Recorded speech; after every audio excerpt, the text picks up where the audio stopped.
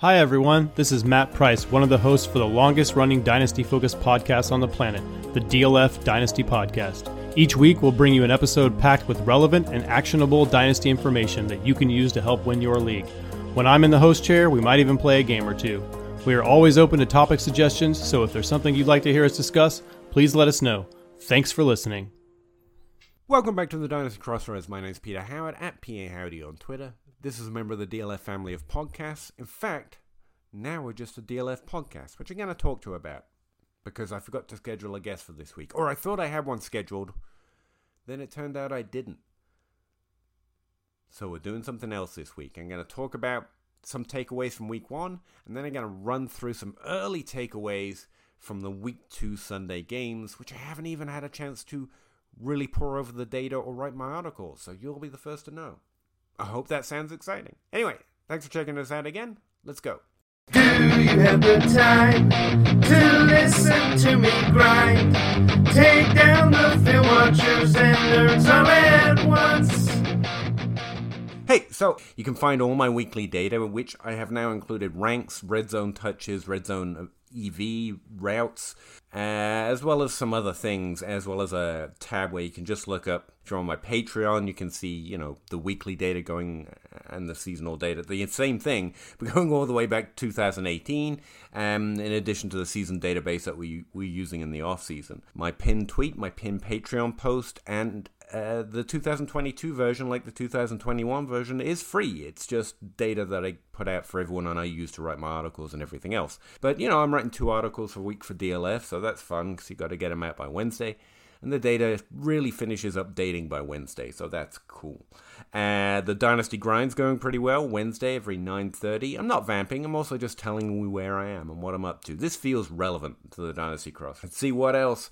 My projections are going out, updated 3 or 4 times as injury news drops. Again, there's a link on Patreon, link in my link tree, link in the links on this podcast episode for that matter. And kind of getting it all together, trying to fit in time to update my ranks. The Dynasty Crossroads itself has undergone some changes. We're now not a member of the DLF family of podcasts. We're now a DLF family podcast. The change should be absolutely nothing for you, although if DLF gets subcontracted to do a live read or an ad, I will have to read it on the Dynasty Crossroads because it's now technically their podcast as opposed to mine. I was surprised to find out that I own something, but there you go. So they can put live ad reads or ads or subscriptions or whatever else they may get onto the Crossroads now, or have me do for that matter. I think that's going to be the main change, since I don't use advertising or ad reads or have any sponsorships. That's never been an issue before on the Crossroads. It's now a formalized relationship, which is really why it changed, because BetSperts, the company that bought DLF, and other companies for that matter, including My Fantasy Life, want to formalize, understandably, as a more serious company than just a bunch of Dynasty nerds trying to play Dynasty. They wanted to formalize relationships. Who is everyone? What do they do? And why? Just thought I'd let you all know what's going on there.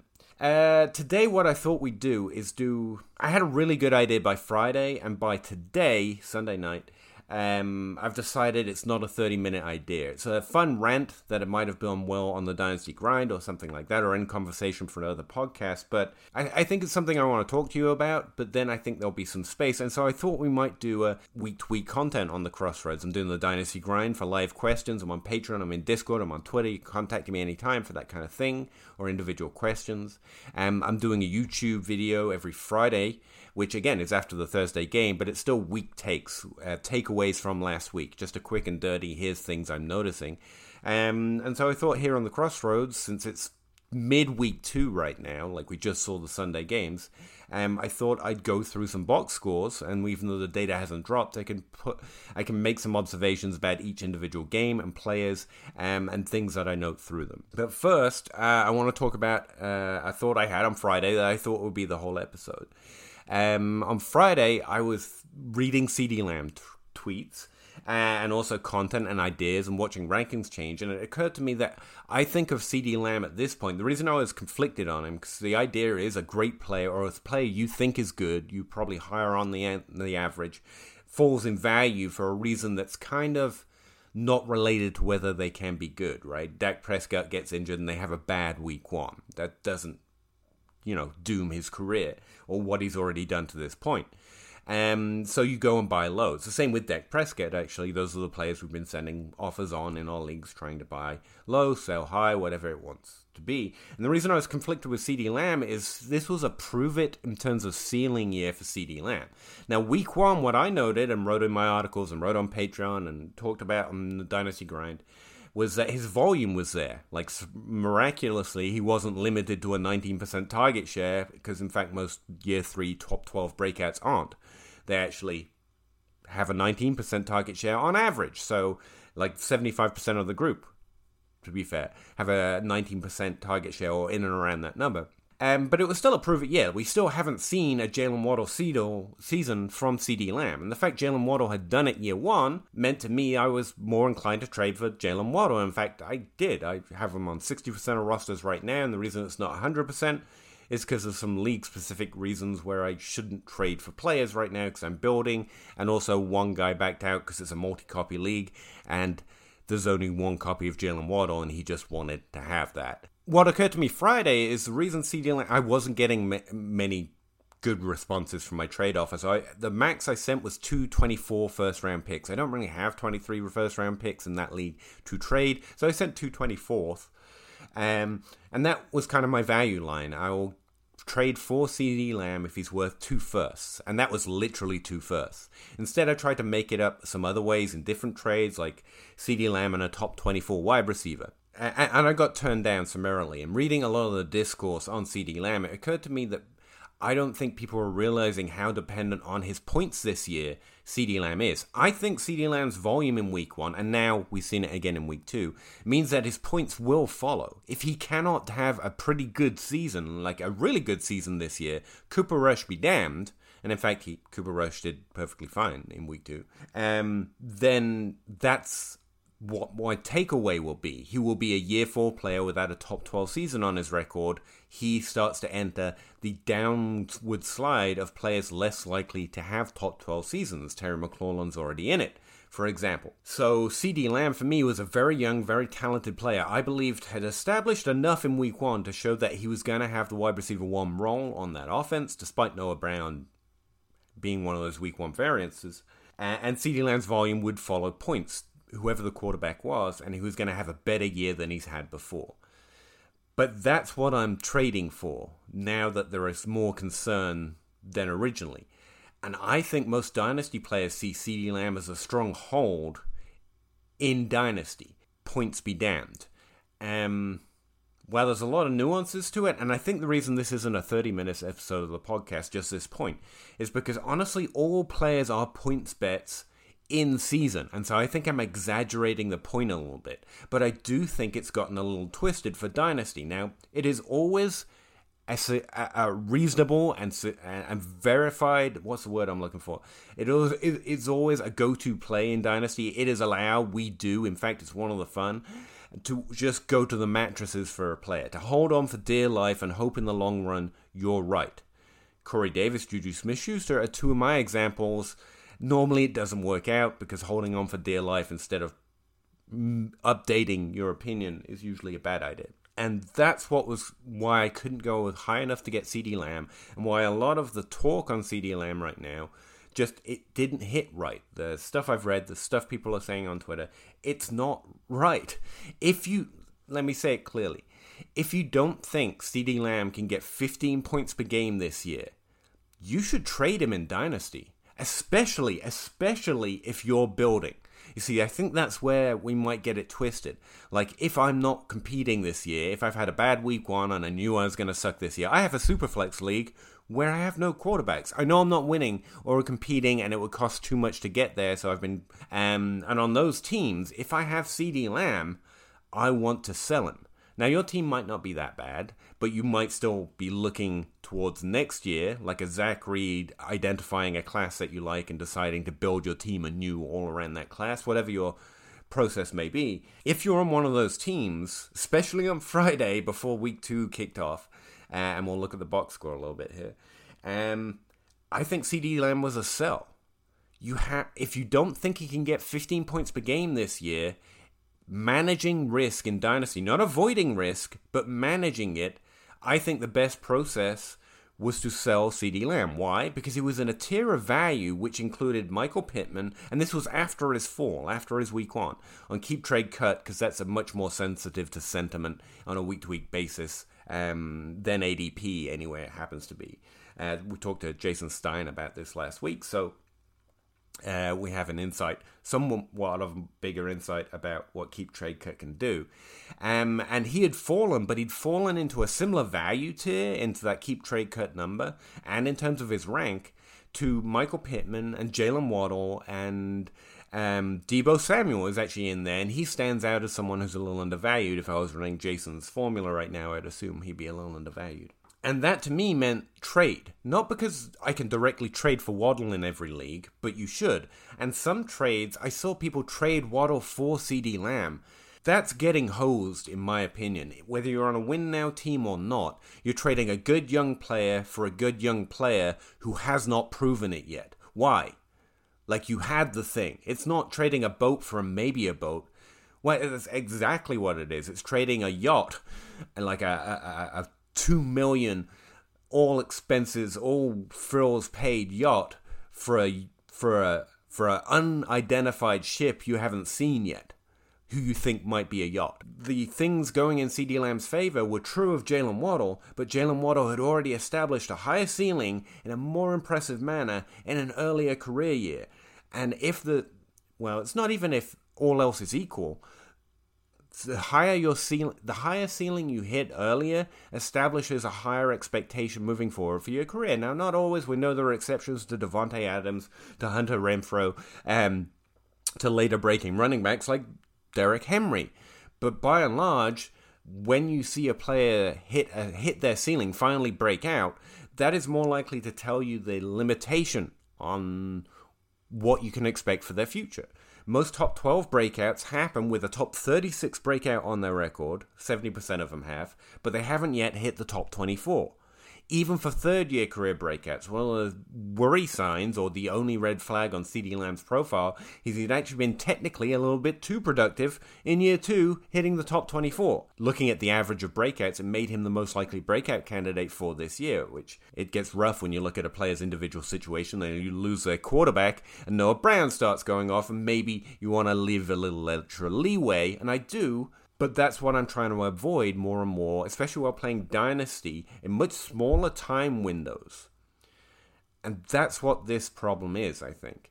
In Dynasty, we think long-term, but we often try to therefore act long-term. While it is silly to look at a week 1 result and say that player is bad, we do balance the result with our expectation and adjust with it on a week-to-week basis. In fact, one of the best edges in Dynasty at all is moving faster, not holding on. Now, are you going to miss on players sometimes? Well, yeah, Deontay Johnson was a little bit of a delayed breakout. The exceptions that we just mentioned, like Deontay Johnson and Derrick Henry, are still there. Devontae Adams is still there, which is why you adjust value, you don't throw it away. While it is fun to have strong takes, this player's bad, this player's good, really we're trying to move the cursor up and down a slide bar about how reasonable it is to expect something more than what they're currently costing, which is boring and nerdy, but this is the damn Crossroads. So it fits, right? And with Ceedee Lamb, if you could trade for that value, and, I got a lot of questions and a lot of comments and a few DMs saying, hey, I only get these trade offers. Are you saying this? And the answer every time was no. Like with all trade advice, especially when you're talking generically, it's always at value. And I explained it to one person in the DM they sent me it's like not liking a player at their draft round. But if they fall by a round, you're really excited to draft them. That's playing fantasy well, let alone playing Dynasty. And Dynasty is that decision on asset. If you have to adjust based on your team situation, because you do in Dynasty, and you're at all not winning, it makes a lot of sense. And he had a better week 2, and we're still in that window. If you are not winning this year, if you're not the competitive team, if for whatever reason you're not trying to win exactly this year, and I know it's only week 2, but by week 3, I want to make a strong decision about that. So buckle up your pants, it is time to go find those pants, strap them on, and make a decision about your Dynasty teams this time next week. So, you better be trying to formulate an opinion. And now, again, you don't have to play the way I play, but I think this works. And I think it's a good idea, especially considering the stabilization of volume and roll thresholds by week 3 and everything else we're talking about in those Patreon and DLF articles. It definitely looks like a good move. As Dynasty gets increasingly sharp, there is always a strong in-your-league's context. If you're only getting offers for, some third-round rookie wide receiver and a second for Ceedee Lamb, then you're just keeping him, and you're fine. 90% of fantasy players only play redraft. Of the 10% that play Dynasty, probably 2% of us are on Twitter or this dialed in. That's not better players, better leagues. It's just reacting as ADP and value suggests. And so you've got to know your league a little. Not much. There are very few players who are insulated from their actual seasonal results. And especially at running back, there are not. But everyone outside of that top tier kind of is. So everyone's a points bet. But if you are not winning or at all not in the top half of your league, I think it's a really good idea to trade out a Ceedee Lamb. If you can get Waddle, I definitely don't think you could do that anymore, or Pittman, but you could on Friday, which is why I thought it was a really good idea. I saw some trades like that in the DLF trade finder. Elijah Moore or Devontae Smith. Are they build later or building trades that you go and offer, or are they win now trades? And I think in season, young players who haven't quite proven, especially the ceiling you're hoping for yet, are very much tradeaways if you're building. Counterintuitively, because we think of the young good players as the ones that you want when you're building. But honestly, in season, the points are what matter, and they're going to strongly affect everyone outside of that tier 1 value. If you're winning now, it's a really good idea to trade for Ceedee Lamb. And yet I think we've got it slightly twisted because we're mixing age with points. What are the possible outcomes in their value from this point forward, and then divide it by 2, whether you're trying to win or whether you're trying to not win.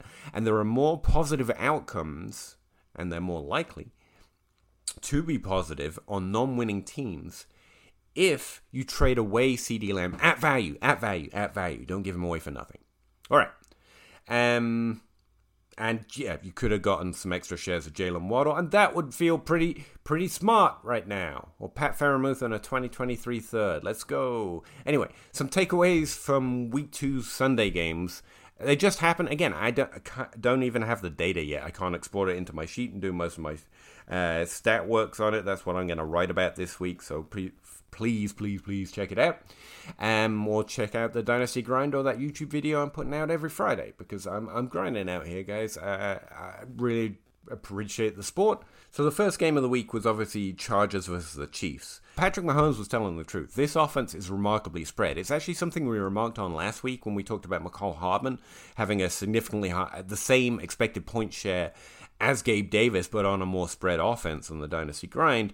But I don't think I fully let that filter into my head. This week, Juju Smith-Schuster got not fun amount of targets. He got 3 targets. He did catch all of them. Look at that. But only for 10 yards and no touchdowns. I think this is going to be a feature of the Chiefs. It always kind of is. It's just Hill was always had game-breaking ability. This means Juju isn't significantly earning targets enough to establish a target share role. Now, again, it's only 2 weeks, but by week 3, I have 3 data points, and I have a much firmer opinion. Something I do want to delve into a little bit here.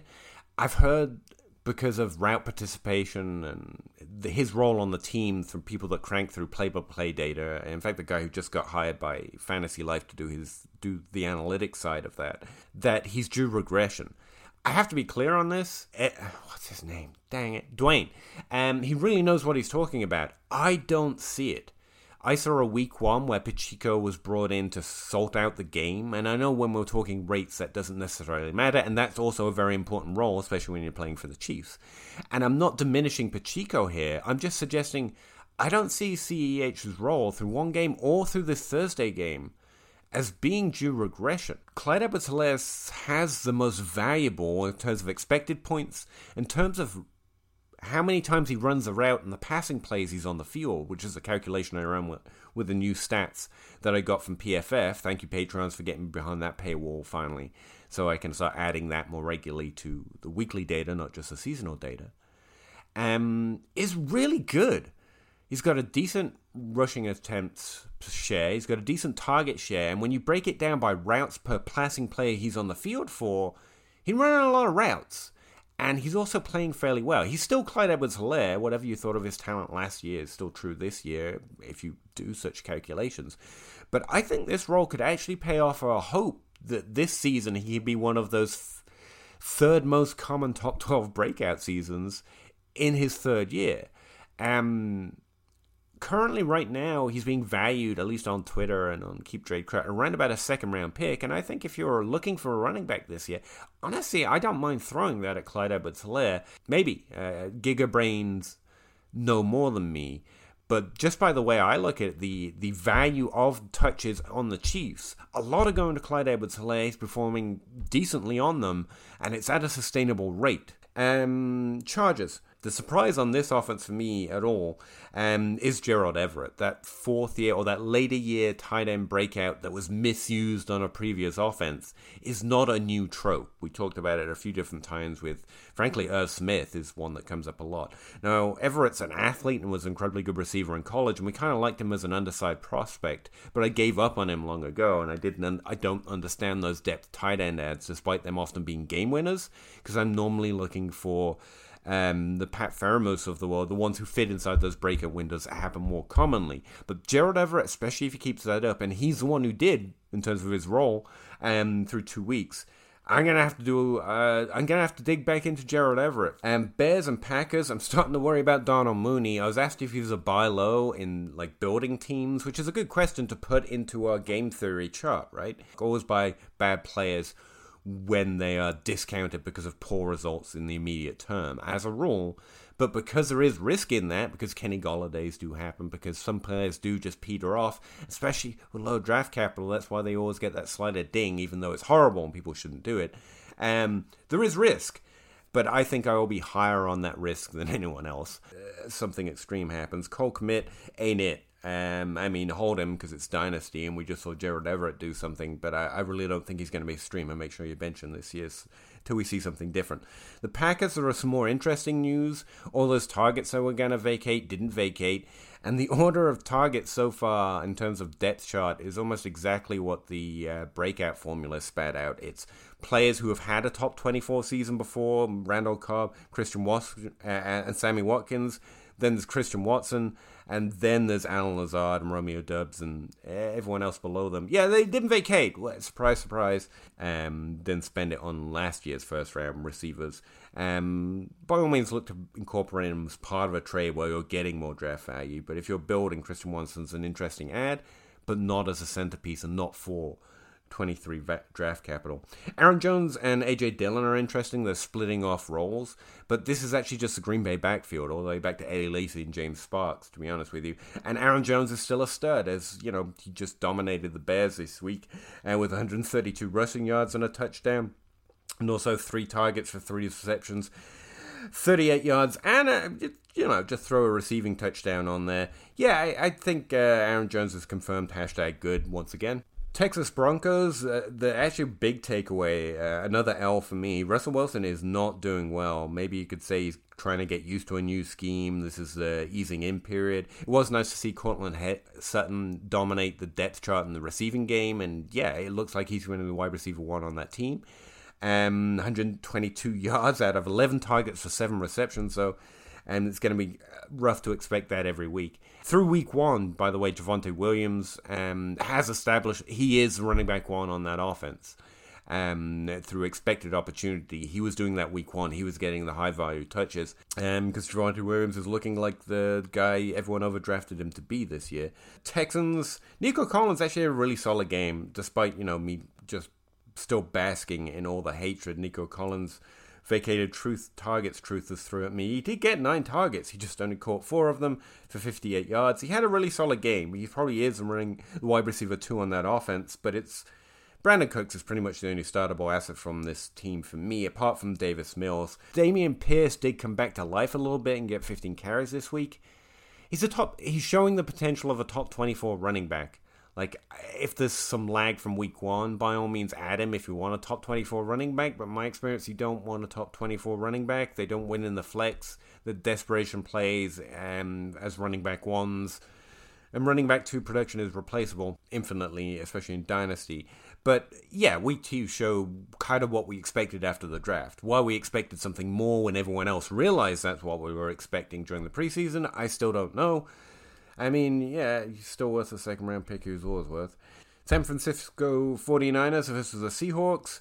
Look at that. Kyle Shanahan just immediately turned to the RB2 on his depth chart and gave him the touch. This is so incredibly predictable at this point. Yeah, Jeff Wilson is going to be the running back. Unfortunately, Elijah Mitchell, the other later top 12 breakout we maybe were hoping for, his injury history's caught up with him again.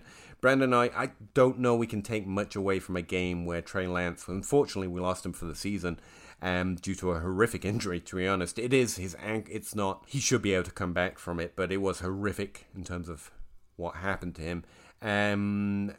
So Jimmy Garoppolo rosters have a quarterback, yay. And we at least know there's a decent floor with Jimmy Garoppolo because we've seen him perform in this offense just last year. I mean, I will start Tyler Lockett now and again as a top 24 wide receiver, honestly, because he's just always been the best wide receiver there. Dynasty, DK Metcalf is the best wide receiver, and it continues to be buy low season on DK Metcalf, I'm sure. Yeah, Rashad Penny's the running back of the Seahawks, but it's not nearly as exciting as I would have imagined a couple years ago when he was first drafted, when I finally got to say that sentence. Rookies this year, Falcons versus Rams. Drake London's having a really good, put a hashtag, I don't want rookies from this class outside of Burks and Breece Hall, and Breece Hall's kind of in a much heavier committee than I would have expected. But yeah, Drake London's having this is an amazing start to a rookie career, let alone a rookie season. Drake London's really hitting it. I really think Garrett Wilson's volume is a little more impressive in terms of the expectation of the value on his volume he's getting in a committee with Elijah Moore. But yeah, Drake London's it, and he was wide receiver 13 in Superflex before the season started. I maintain that's crazy. I will never not call that crazy. Treylon Burks is also having a pretty decent season, but I'm not going to get to the Titans today. Kyle Pitts, I'm getting a lot of questions about that. Look, Evan Ingram's having a pretty good week this week. Caught some touchdowns, put up a decent PPR day. Yeah, Kyle Pitts is probably still talented. And remember, I was never brave enough to say Kyle Pitts is going to be bad. I was just cowardly enough to point out that his value was crazy for most of the time outside of a rookie draft. And that's biting some people in the butts right now. But it is actually one of those situations where, and I think Kyle Pitts' season's going to be bad from this point on. I really do. It could bounce back. It could move up. We could expect a change in the way he's being used, but he's not being used like he was last year. But he probably still has that talent. So, buy talented people. But be cautious with it. He's probably still holding a remarkably high value. 2023 first value is not really tradable if you're building. And I don't think Kyle Pitts' points look likely to bounce back more consistently this year. So I don't see many great situations where you trade for him unless you're all in on the long-term value play of Kyle Pitts, which is possible. Patriots Steelers. Pat Freiermuth continues to get the targets. I've mentioned him several times because I'm really happy with the way that's shaking out. It was such a discount. I've traded for him a few more times since the season started.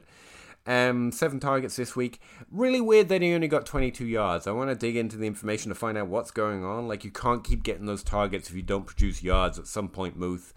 Like, it'll go away. But he did catch a touchdown, saving his fantasy day. Deontay Johnson, there's probably still a dip in Deontay Johnson's value. He was in that tier, by the way, with Lamb and with Ceedee Lamb and with Jalen Waddle and Michael Pittman. And I want him for less than that value in the same way I want Ceedee Lamb for less than that value. But I think he's much more easy to trade below or just below that value line. Like, Deontay Johnson's good, man. I'm not telling you. Tom Brady's just amazing, man. Bucks versus Saints, just leading the league in awesomeness with Russell Gage as wide receiver 1. Don't buy Russell Gage. Don't buy Scott Miller or Rashad Perriman. Mike Evans was locked down by a good quarterback matchup.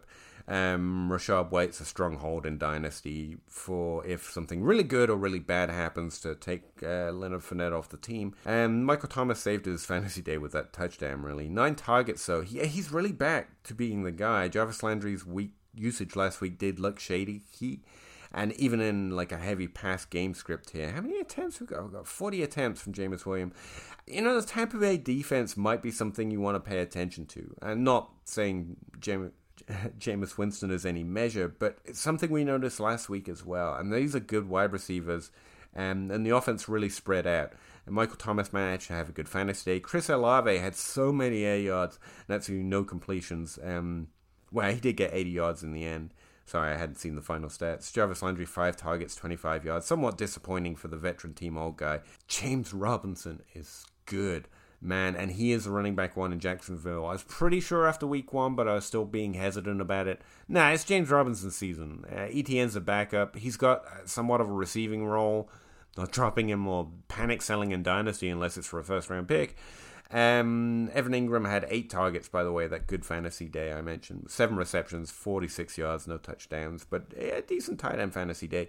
Christian Kirk is probably undervalued in Dynasty, and it's not the 2 touchdowns. It's consistently having wide receiver 1 target volume there, and he had 6 this year. Caught all 6 of them. Again, there's a level of efficiency here with the 2 touchdowns. 78 yards. I mean, Christian Kirk... Corey Davis has also put up very usable points for the first 2 weeks. I think Christian Kirk is going to keep this up. Corey Davis, especially weak usage in week 2, look unsustainable. He got 2 receptions for 80 yards or so. I can't remember the exact numbers. But Christian Kirk actually looks sustainable this year. Shout out Dynasty Outhouse, who's probably got that right. And Commanders and the Lions. Guys, I don't know what to tell you. If getting Ashland Dulin makes you want to believe in vacated targets, how about Antonio's Amon-Ra St. Brown actually being good and you not being able to get to that conclusion if you believe targets are something that vacate or move around in that fashion? Let's just have Amon-Ra St. Brown. Screw the occasional, startable wide receiver flex rank. Yeah, goddamn, 12 targets, 9 receptions, 116 yards, 2 touchdowns. Amon-Ra St. Brown may be the truth. Any other big takeaways? I don't want to go through Jets-Browns. I mean, it was a high-scoring game, but... one day they'll throw to David Bell, then I'll talk to him again. Garrett Wilson, already mentioned. Breece Hall and Michael Carter are in a strong committee, man. I don't know why.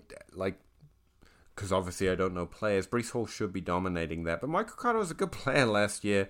For once a team has weighted that in, I guess. I don't know. Strongly disappointed with Breece Hall. He's no longer worth a 2023 first-round pick. All right, favorite game of the week, most fun game of the week, 42-38, Miami versus Baltimore. My lord, it should be illegal to roster Tua Tagovailoa or Lamar Jackson, but Lamar Jackson especially. Last week I wrote several times and I said in some of my videos that this offense runs through the tight ends. I misspoke. I mean, the passing offense does, but this offense runs through Lamar Jackson. We knew that, right? 3 touchdowns, one of them in the rushing game, 119 yards. He's back. They're back to what they were doing before last year, which is what we expected. Rashad Bateman is surviving on pure talent. He's getting actually decent targets, but again, consider this. They threw the ball how many times? And Lamar Jackson also being a good passer, who knew? 29 times. But they threw the ball, rough count off the top of my head looking at the box score, about 16 times to the tight end position. And they threw the ball 11 times to the wide receiver position. Bateman is going to finish higher, probably from week 2 perspective, than I thought. I'm wrong.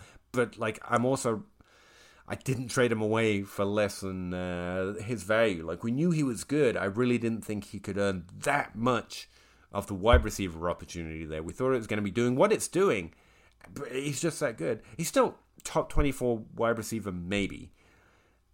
So don't get too excited. But yeah, love to see that. One note from the Baltimore side of things. There's no running back you want apart from maybe Mike Davis, but probably not. Isaiah Likely has been incredibly involved through 2 weeks. Again, this offense is going to run through tight end. Mark Andrews is the tight end position there, but Isaiah Likely through 2 weeks. If Trey McBride had done this, I would be like, that would have been the subject of this podcast. If David Bell had done this, I would have been pretty excited. Jalen Waddle and Tyreek Hill. Who would have thought having 2 top 12 wide receivers on the same team would be a good thing? I don't know. But I have nothing to compare this to. Both got 2 touchdowns. Both got over 150 yards. Jalen Waddle had 19 targets. Like, you could divide that up between my 3 biggest disappointments and I wouldn't be happy. I wouldn't be disappointed in them anymore. If there's any lag in the Jalen Waddle value, which there is not, like, you're good. Buying, selling, he's worth 3 first-round picks now. Anyway, there's me box score reading, or some things I note from Sunday games. Hopefully that gives you some edge into some of the things I'm going to be noting and talking about through the following week. Because I love you, Crossroads audience. I really do. You're the longest running thing I've been doing.